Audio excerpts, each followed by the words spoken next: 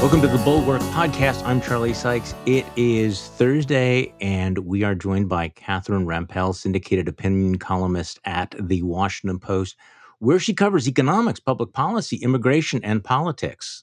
Wow, that is quite a brief to have to cover all of this. So It's fun. Well, just in case that you have any free time, you're also an economic and political commentator for CNN and a special correspondent for the PBS NewsHour. So I appreciate you coming on this week in particular because there are so many things that I don't understand that I'm hoping that you can explain to me. I will do my best. No promises. Let me start off with a softball, easy question. Can you explain the economy to me? Oh, I wish I could. The economy is so confusing right now, even to people with PhDs, which I do not have. The economy is very difficult to make sense of because there are so many different metrics that seem to be pointing in opposite directions. The economy is good, the economy is not good, we're going to have a recession, we're not going to have a recession. So you are not alone in being somewhat baffled by what's going on right now. Well, let's talk about inflation. We had these horrific numbers earlier this week that caused the stock market to crash, obviously an expectation of higher interest rates. But give me your take on how serious the problem is and what is causing it. Well, let's start with what is causing it, because I think we know how serious it is. So there are a number of factors that have been driving high inflation, and there's some debate about how much to attribute to any one of these factors, but I'll go through some of them. One, obviously, is supply chain problems coming out of the pandemic, coming out of the shutdowns early in 2020. There are still lots and lots of disruptions relating to labor shortages, relating to lockdowns in China, which, have still been going on, relating to all kinds of disruptions. Companies can't get key parts that they need, key input supplies. That makes it harder for them to produce whatever it is they produce. It makes it harder for restaurants if they can't find enough workers to do the same number of seatings that they used to. Their costs are going up, both for labor, for food. That's getting passed along to consumers. So some of this is like the pains coming out of COVID. We see this not just in the US, but around the world. Some of it has to do with policy choices that were made here in the United States that probably made things quite a bit worse. I'm talking about massive fiscal and monetary stimulus, which you can argue that those kinds of measures, whether we're talking about the American Rescue Plan, for example, that passed under Biden, or the several rounds of stimulus that passed under Trump, those kinds of measures provided a lot of relief to people and had upsides. They may have also contributed to the fact that the job market has recovered a lot more quickly than most people had forecast. But they also meant that consumers had a lot more money to spend. And consumers also had a lot of forced savings resulting from lockdowns and whatnot besides. So you have the old expression is too much money chasing too few goods. So you have, in addition to supply chain problems, you also have really, really strong consumer demand. Those things interacting with one another are driving up prices. So those are kind of like the main culprits. But then you also have things like the war in Ukraine, which is disrupting energy markets, food markets around the world, and that's driving up prices too. So it's all of these different kinds of things interacting. And again, there's some debate about how much blame to put on any one of them, but they all do seem to be contributing. Talk to me a little bit about also housing prices, because this seems to come up again and again. Soaring prices of rent, soaring prices of homes. I understand a lot of the fiscal policy. I understand the labor shortage and the commodity prices. What is driving the surge, the bubble in housing prices? So again, it's a combination of a few different things. Some of it is just like this long-term underinvestment in housing. Basically, after the housing bubble burst more than 10 years ago now, there was just not enough housing built, understandably, I guess, in the initial few years. But it turned out to be a big problem that there wasn't a lot of new supply coming online, particularly because the millennial generation was aging into prime home buying years. having kids, moving to the burbs, things like that. And if there isn't enough housing stock for these new households to buy, that's going to drive up the price of housing further. And then you had, like, early in the pandemic, obviously, this big rush for people deciding that they needed more space, many of whom were millennials who, again, were kind of Hmm. aging into a period of their lives when they would have wanted that anyway, but it maybe accelerated some of those decisions. Interest rates were really low. They're still quite low, by the way, by historical Hmm. standards. They're rising, though. And so that made it cheaper to get a mortgage. So you have all of those things colliding. And then on top of that, you have interest rates rising today, as I just mentioned, Hmm. which is intended to get inflation under control by, like making it a little more expensive to borrow, basically cooling consumer demand. Like I was just talking about, consumer demand is really hot, but it also has this kind of unintended consequence of making it less attractive for home builders to build, because now it's more expensive to buy a house and they're worried about losing customers. Maybe some home buyers are breaking contracts. So the remedy that you would normally prescribe to deal with inflation does have this unintended consequence of reducing supply, on the margin anyway, in the housing market, exactly at the time when you want more supply. So you've been a close observer of the Federal Reserve. Give me your take on how Jerome Powell and the Fed has handled the last several years of the economy. Obviously focusing on interest rates and inflation. Did they get it right? Have they been too slow? Yeah, they were definitely too slow in retrospect, but it's one of these things where hindsight is kind of 2020.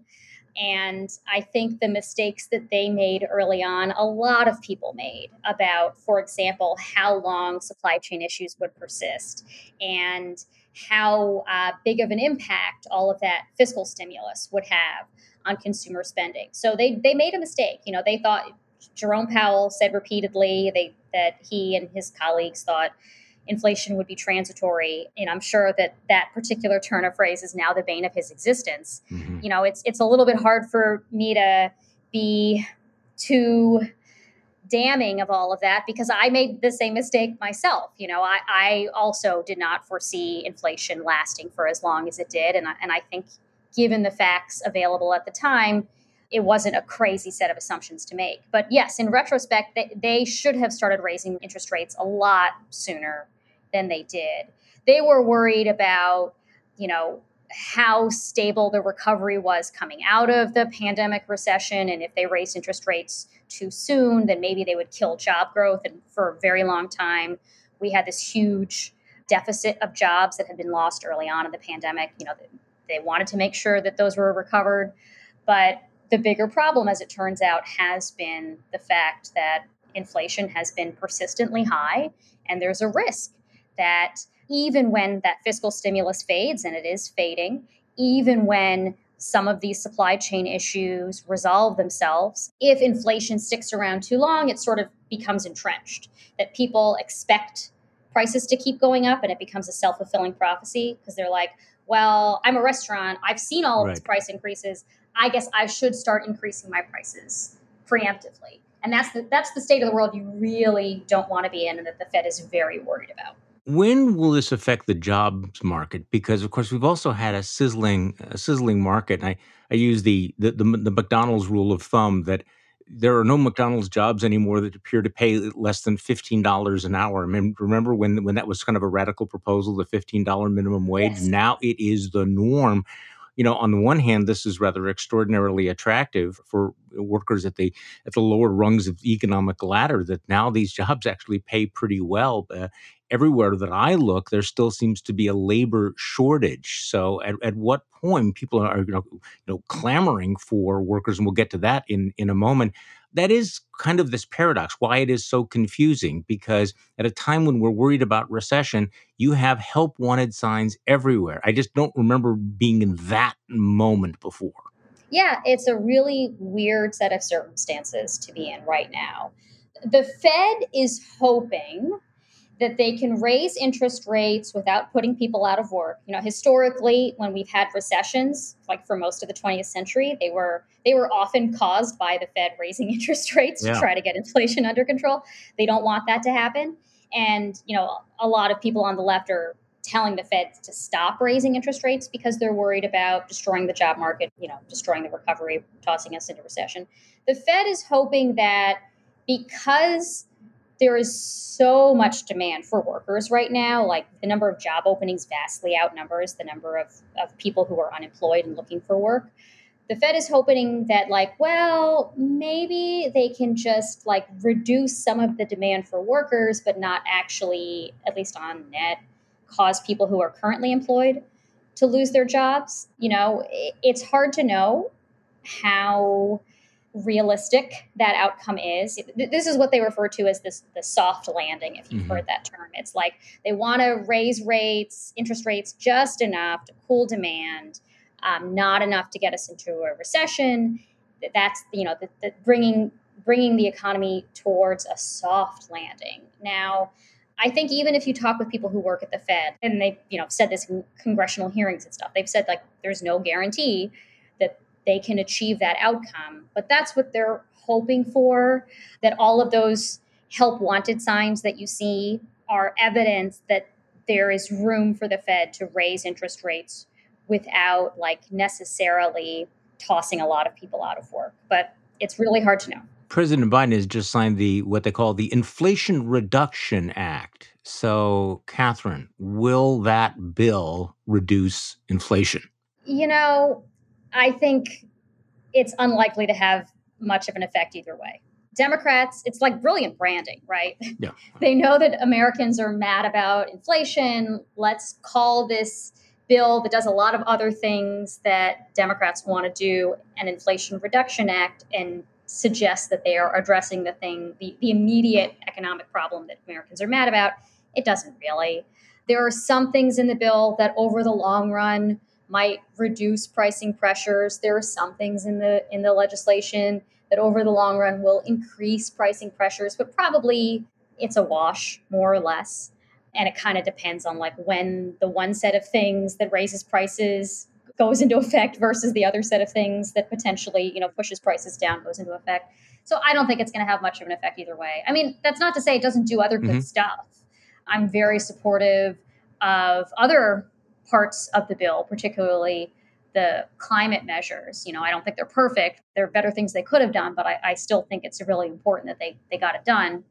I think it's a little bit misleading to claim that this is primarily about bringing down prices. So, Catherine, what I really like about your stuff is that you often will challenge the conventional wisdom, or you will make a point of going, boy, that seems very counterintuitive. So I want to talk about your last two columns, including the myth of a manufacturing comeback. And, President Biden has been celebrating the triumph of Made in America. And this has been a narrative that other people have touted, that we are seeing a comeback in manufacturing, including in the Rust Belt, where of course I live. So let's talk about this. Administration officials are touting this manufacturing comeback, and they've been talking up these plans for factories that are going to produce semiconductors, electric vehicles, fiber optic cables, and that this is going to power job growth from the bottom up, as Biden says. And look, this is pretty, as you point out, this is pretty compelling rhetoric. And as grasping for straws of optimism, I have to admit I've kind of bought into some of this narrative, but you argue these claims are getting it wrong. Okay, so throw a wet blanket on all of this. I think there are a few myths here. One is this idea that we don't make anything in America anymore. I feel like I hear this all the time, and this is why we need to make things in America again. Biden talks a lot about how make it in America. It's not just a slogan like it was in other administrations. It's true now. This is nonsense. We've always made things in America. We still make things in America.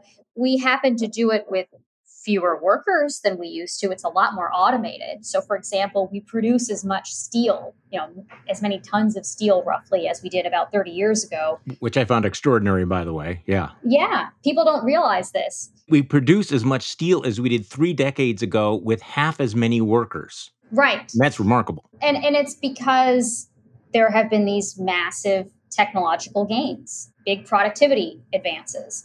And so I think people there's like a certain nostalgia for certain kinds of jobs, including steel worker jobs. And if you worked in the steel industry, I understand that, it's part of your identity.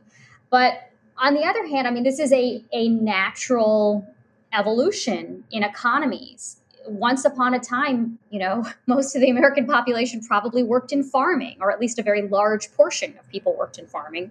Then we had mechanization, automation, and we don't do that anymore. And that's not a tragedy that there are so few people employed in farming today. I think it's a triumph. It's a triumph of human progress that we can feed as many people as we do without requiring as much human toil to go into it. And it's sort of the same evolution that's happened in manufacturing, in that we produce as much stuff by value, almost as much stuff as we ever have when you adjust for inflation. A lot of the lower value industries have left. We don't make a lot of textiles here anymore, for example. Those industries have gone, but we do a lot of higher value stuff. Much of it is automated. And I think one lesson of all of this, it's not that we don't want that kind of industry here. It's just that it's probably not going to employ that many people. That's been the general trajectory. We produce a lot of stuff. We just don't need as many workers doing that stuff. And in fact, we have different kinds of workers who work in factories today than had been the case. I think to some extent, when there's this nostalgia about this era that people think of, like in the mid 20th century, when they imagine America was this big manufacturing powerhouse, or at the very least, a higher share of workers were employed in manufacturing.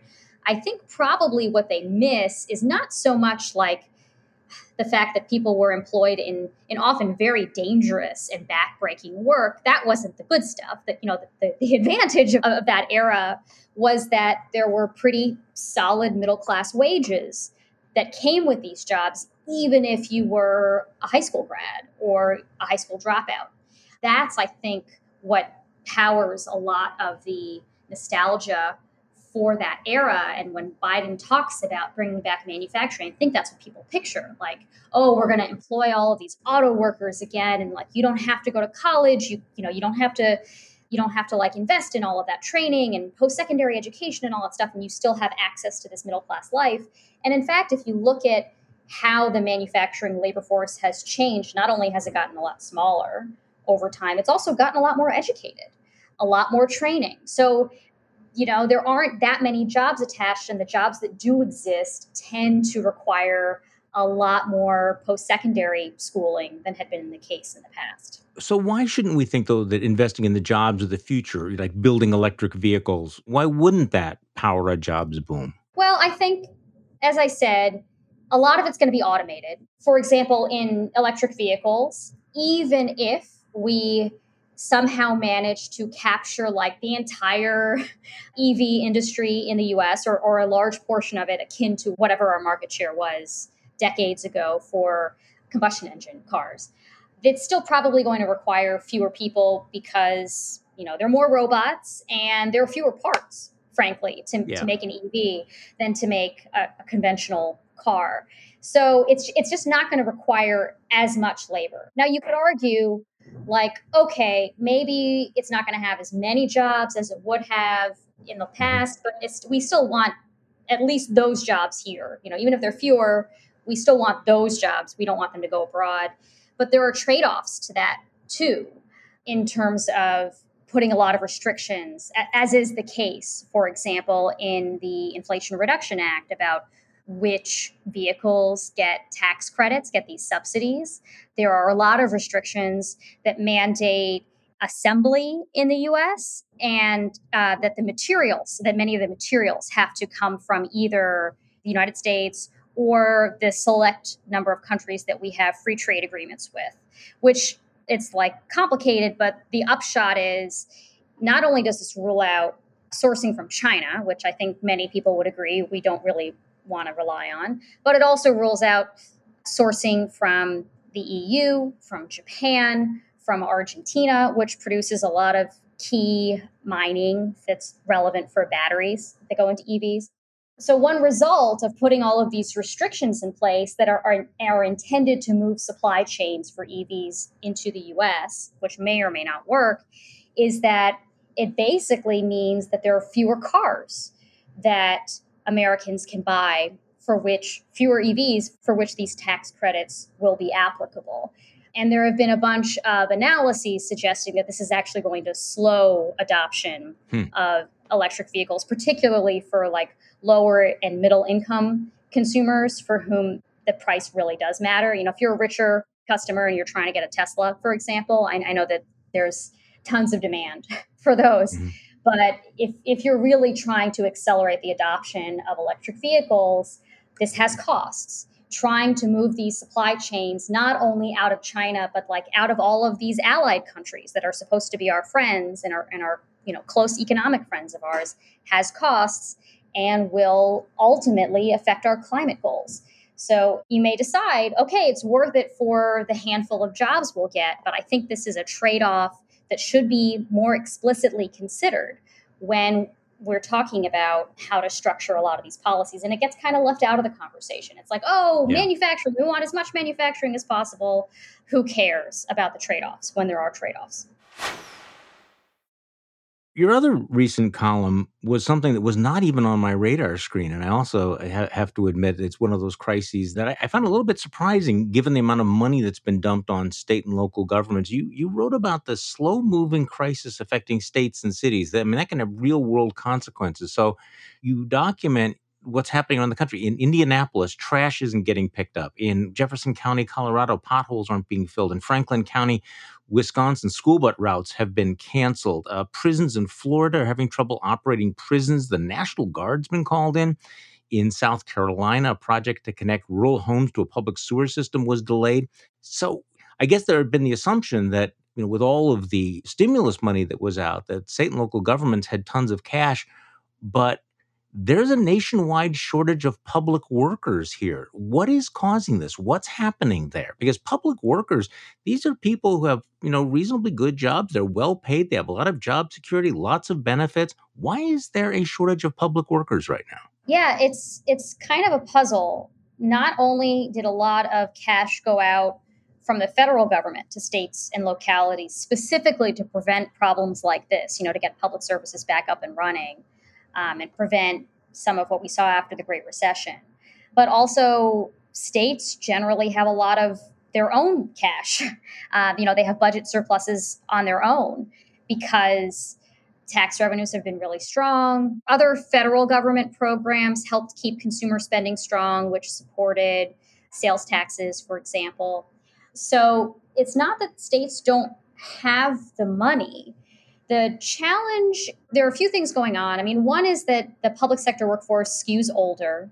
And as baby boomers are moving into retirement, that's disproportionately going to affect state and local governments. They're going to lose workers. But the bigger issue has to do with pay. So a lot of public sector jobs paid less than their private sector counterparts. So if you're like an IT person and you work for your local government, probably you're going to be making a lot less than you would for a private company. So that was already the case.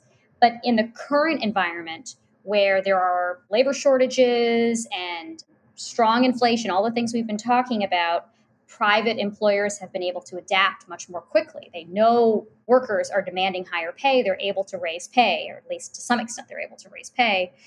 Governments struggle with that, both because there's a lot of bureaucracy and maybe they're on a state might be on a 2-year budget cycle. And so it's difficult for them to make the changes necessary to pay scales and things like that.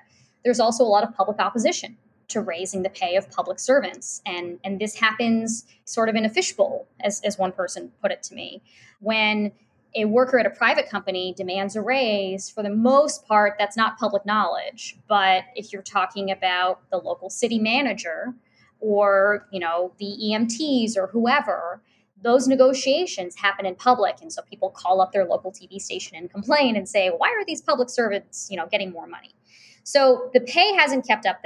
Like I said, there was already kind of a pay gap for a lot of occupations, but the pay gap is widening, and states and localities haven't quite figured out how to adapt. And then a lot of these jobs have also, frankly, gotten more unpleasant. Well, yeah, you mentioned, that the public sector employment is down 647,000 positions since February 2020. Half of the decline is in education because of teacher shortages. I think we can understand how difficult it has been to be a teacher during the pandemic. And then the rest are like paramedics, sanitation workers, heavy equipment operators, child welfare advocates. So, I mean, part of it has to do with, the quality of the work. I mean, it has got Yeah. to be very tough to be a teacher in the current environment, particularly with all the back and forth. And it's not just teachers whose jobs may have gotten more difficult recently, law enforcement. There's a lot more distrust of law enforcement today than there had been in the past, some of which may be justified, but it means that it's harder to recruit, right, to these kinds of jobs. Election officials. There aren't that many election officials out there, but their work has gotten a lot harder, as you can imagine. Public health. If you work in public health, you might be facing harassment day in and day out, whether we're talking about, like an epidemiologist who's deciding on very controversial things like mask mandates, or you're a nurse and you're administering COVID vaccines. You're probably facing a lot more difficult interactions with the public. So there are a lot of these kinds of jobs that, in addition to pay not keeping up, have gotten more stressful, more unpleasant, more unpopular. And those things combined are going to make it very difficult to keep workers from being poached by the private sector, especially if their skills translate. If you are a nurse at a public hospital, there are very obvious private sector alternatives for you. It's not true for every job, but there are other kinds of jobs where maybe you end up changing occupations entirely, but you can make a lot more money. Like I visited this wastewater treatment plant in South Carolina, and the utilities director who runs it was saying, like, you work here, you're working in poop water all Yeah. day. It's called it poopy water. And you're on call, and maybe you have to work holidays and all of that. And you can make 20, 25% more working at an Amazon warehouse. So how do I keep you here rather than there?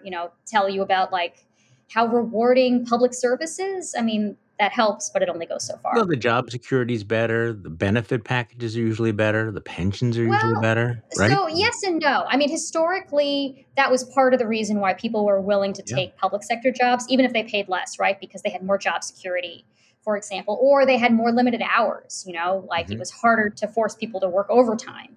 But the appeal of those kinds of perks may be less compelling today, given that A, there were huge layoffs early in the pandemic, including of public sector workers. So it's like, well, how convinced am I that I really have that much job security? And B, these workers are now having to do a lot of forced overtime. So that perk of like, well, you don't have to work that hard, or your hours are more predictable, or whatever, also not so convincing these days. I mean, I heard stories of corrections officers who couldn't leave the jail at the end of their shift because the next guy didn't show up, and there are legal requirements, I guess, for like how many corrections officers have to be on staff at a given time. So for some people, they might want the overtime, but for other people, it messes up with their childcare situation, or they want to be able to clock out when they can clock out. That's why they took the job. And obviously, that perk All that's is changed. not as reliable today. So, this is completely speculative, okay? And maybe there's nothing to it, but I wonder whether you've thought about this. We're talking about economics and business decisions and everything, but then also we're having these culture wars that are heating up, including the division between, very stark divisions between the states on a variety of issues, whether you're talking about immigration policy or whether you're talking about education policies and now abortion rights.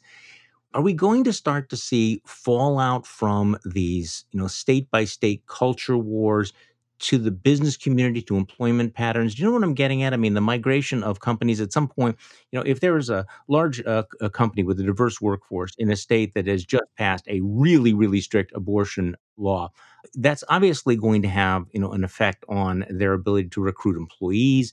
Is it going to affect corporate decisions, job decisions? Will it affect people voting with their feet, or are these completely different planets? I think it's a relevant question for these companies to ask. How easy will it be to attract talent in a place where female workers may Mhm. not have full bodily autonomy, for example. And it's hard to know how much workers going forward will value those kinds of, I don't know if perk is almost trivializing, but those kinds of aspects of where they live. Like you go to Texas, it's a low tax state.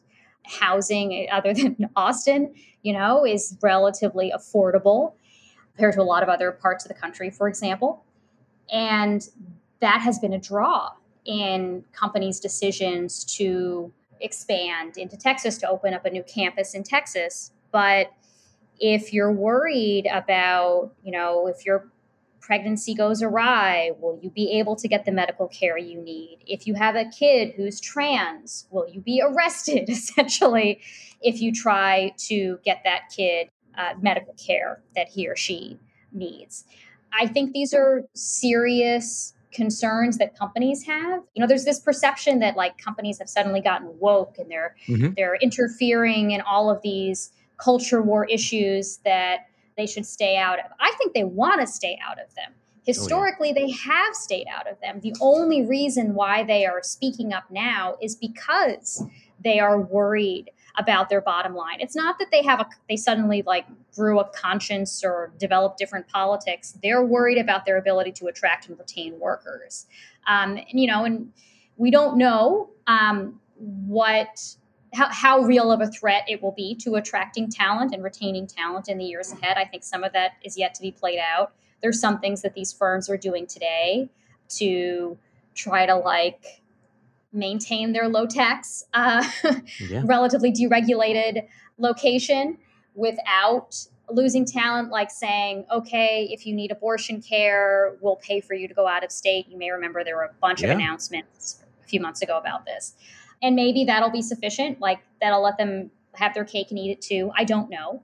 But I have talked with big employers. I've talked with, industry groups like the Chamber of Commerce. And this is a thing that companies are worried about. And it's not because they want to wade into these culture war issues. It's because they're worried about their bottom line. And the culture wars are coming for them too. I mean, this does feel like this will be the next front. I mean, certainly, Ron DeSantis, governor of Florida, seems to think so. I mean, he's shown a willingness to actually use government power to retaliate against private companies that have policies that he does not like or that take stands on public issues. So we're kind of in a new world here where you have Republican politicians who have traditionally been very, very supportive of business, willing to basically bring a pretty hard cudgel down on the heads of businesses that take these political stands or that decide that they're going to have policies that conflict with what the culture warriors in power want. Yes. Again, I'm bringing this up because it feels as if the environment is changing very, very rapidly and very radically for a lot of these businesses.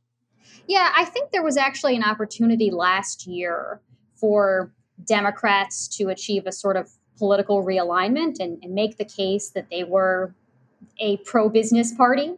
Maybe they didn't want to cut taxes per se, but there are a lot of other things that are good for the business environment that Democrats stand for, like rule of law, Mhm. peaceful transition of power, as well as we're like not going to interfere with the kinds of benefits that you offer your employees, like abortion care. Or Democrats were not going to interfere with firms that wanted to have Mhm. vaccination Yeah. mandates, for example, which a lot of Republican politicians wanted to do. So there was an opportunity, I think, for Democrats to present themselves as the pro economy, pro business party, something like that, and to make a case for like a different vision for how they could be good for the business environment. And of course, they blew it Of course. and did not take my advice when I wrote about this last year. But yeah, it's a weird world. I mean, you look at the U.S. Chamber of Commerce, for example. Historically, they made a lot of endorsements in congressional elections, mostly to Republicans, and they made a bunch of news last year when they endorsed some Democrats. I mean, still they were more tilted towards Republicans, but it did reveal that like Republicans were not as reliable a partner on business related issues as they had been because there are things like, the DeSantises of the world using state power to punish perceived political enemies in the private sector, or Abbott in Texas, punishing companies that wanted to have vaccination mandates or mask mandates or what have you. So there was a chance for a political realignment and it didn't happen. Whether that's good or bad, I don't know. But it's a weird world where there's like not really a party that's in favor of free markets anymore. Well, that's exactly right. And, I mean, look, it matters more than ever before, it feels like, or at least in my lifetime, which state you live in or you do business in. In the past, business executives could look at one state versus another and look at the tax rate or the incentives that they will provide or infrastructure, things like that, more traditional business oriented decisions. Now, the universe is much, much more complex. It feels like we've gone from basically two-dimensional to four-dimensional in terms of all of the different factors that you have to take into account when you move from state A to state B. Yes. And it's also a bunch of moving targets too, because we don't know like what reproductive rights are going to look like in some of these states. Or, I mentioned before that there are companies that have said, okay, the way we're going to try to keep people comfortable working in, women in particular, comfortable working in Texas or Louisiana or Mississippi or wherever else, there are some of these draconian bans on reproductive care access, is that we'll pay for out-of-state travel to get that same care. And there are now efforts to make that more difficult. I'm not a lawyer. I don't understand exactly the constitutional implications of all of this, but, maybe it won't hold up in court. But states are trying to prevent those workarounds as well. I remember during the Obama era, there was a lot of criticism of Democrats for, I think the term was policy uncertainty, regulatory I uncertainty. remember this well. Right. And a lot of it had to do with Obamacare. Yes. But there's a lot of policy uncertainty right now for businesses, some of which has to do with what kinds of crazy things states will do, some of which has to do with what the federal government will or will not pursue. And it's weird. I mean, in the given partisan environment, there can be these huge swings in the regulatory landscape from when like control of Congress or control of the White House switches hands, which is another thing that I've heard businesses complain about, that it's like, you want to do the more regulated thing I don't like, fine, but just tell me it's happening. It's very hard to plan if we don't know what sets of costs and things like that to count on. Yeah, they just want some reliability, some consistency, as opposed to political whiplash. Catherine Rampell, thank you so much for joining me on the podcast today. I appreciate it very much. My pleasure.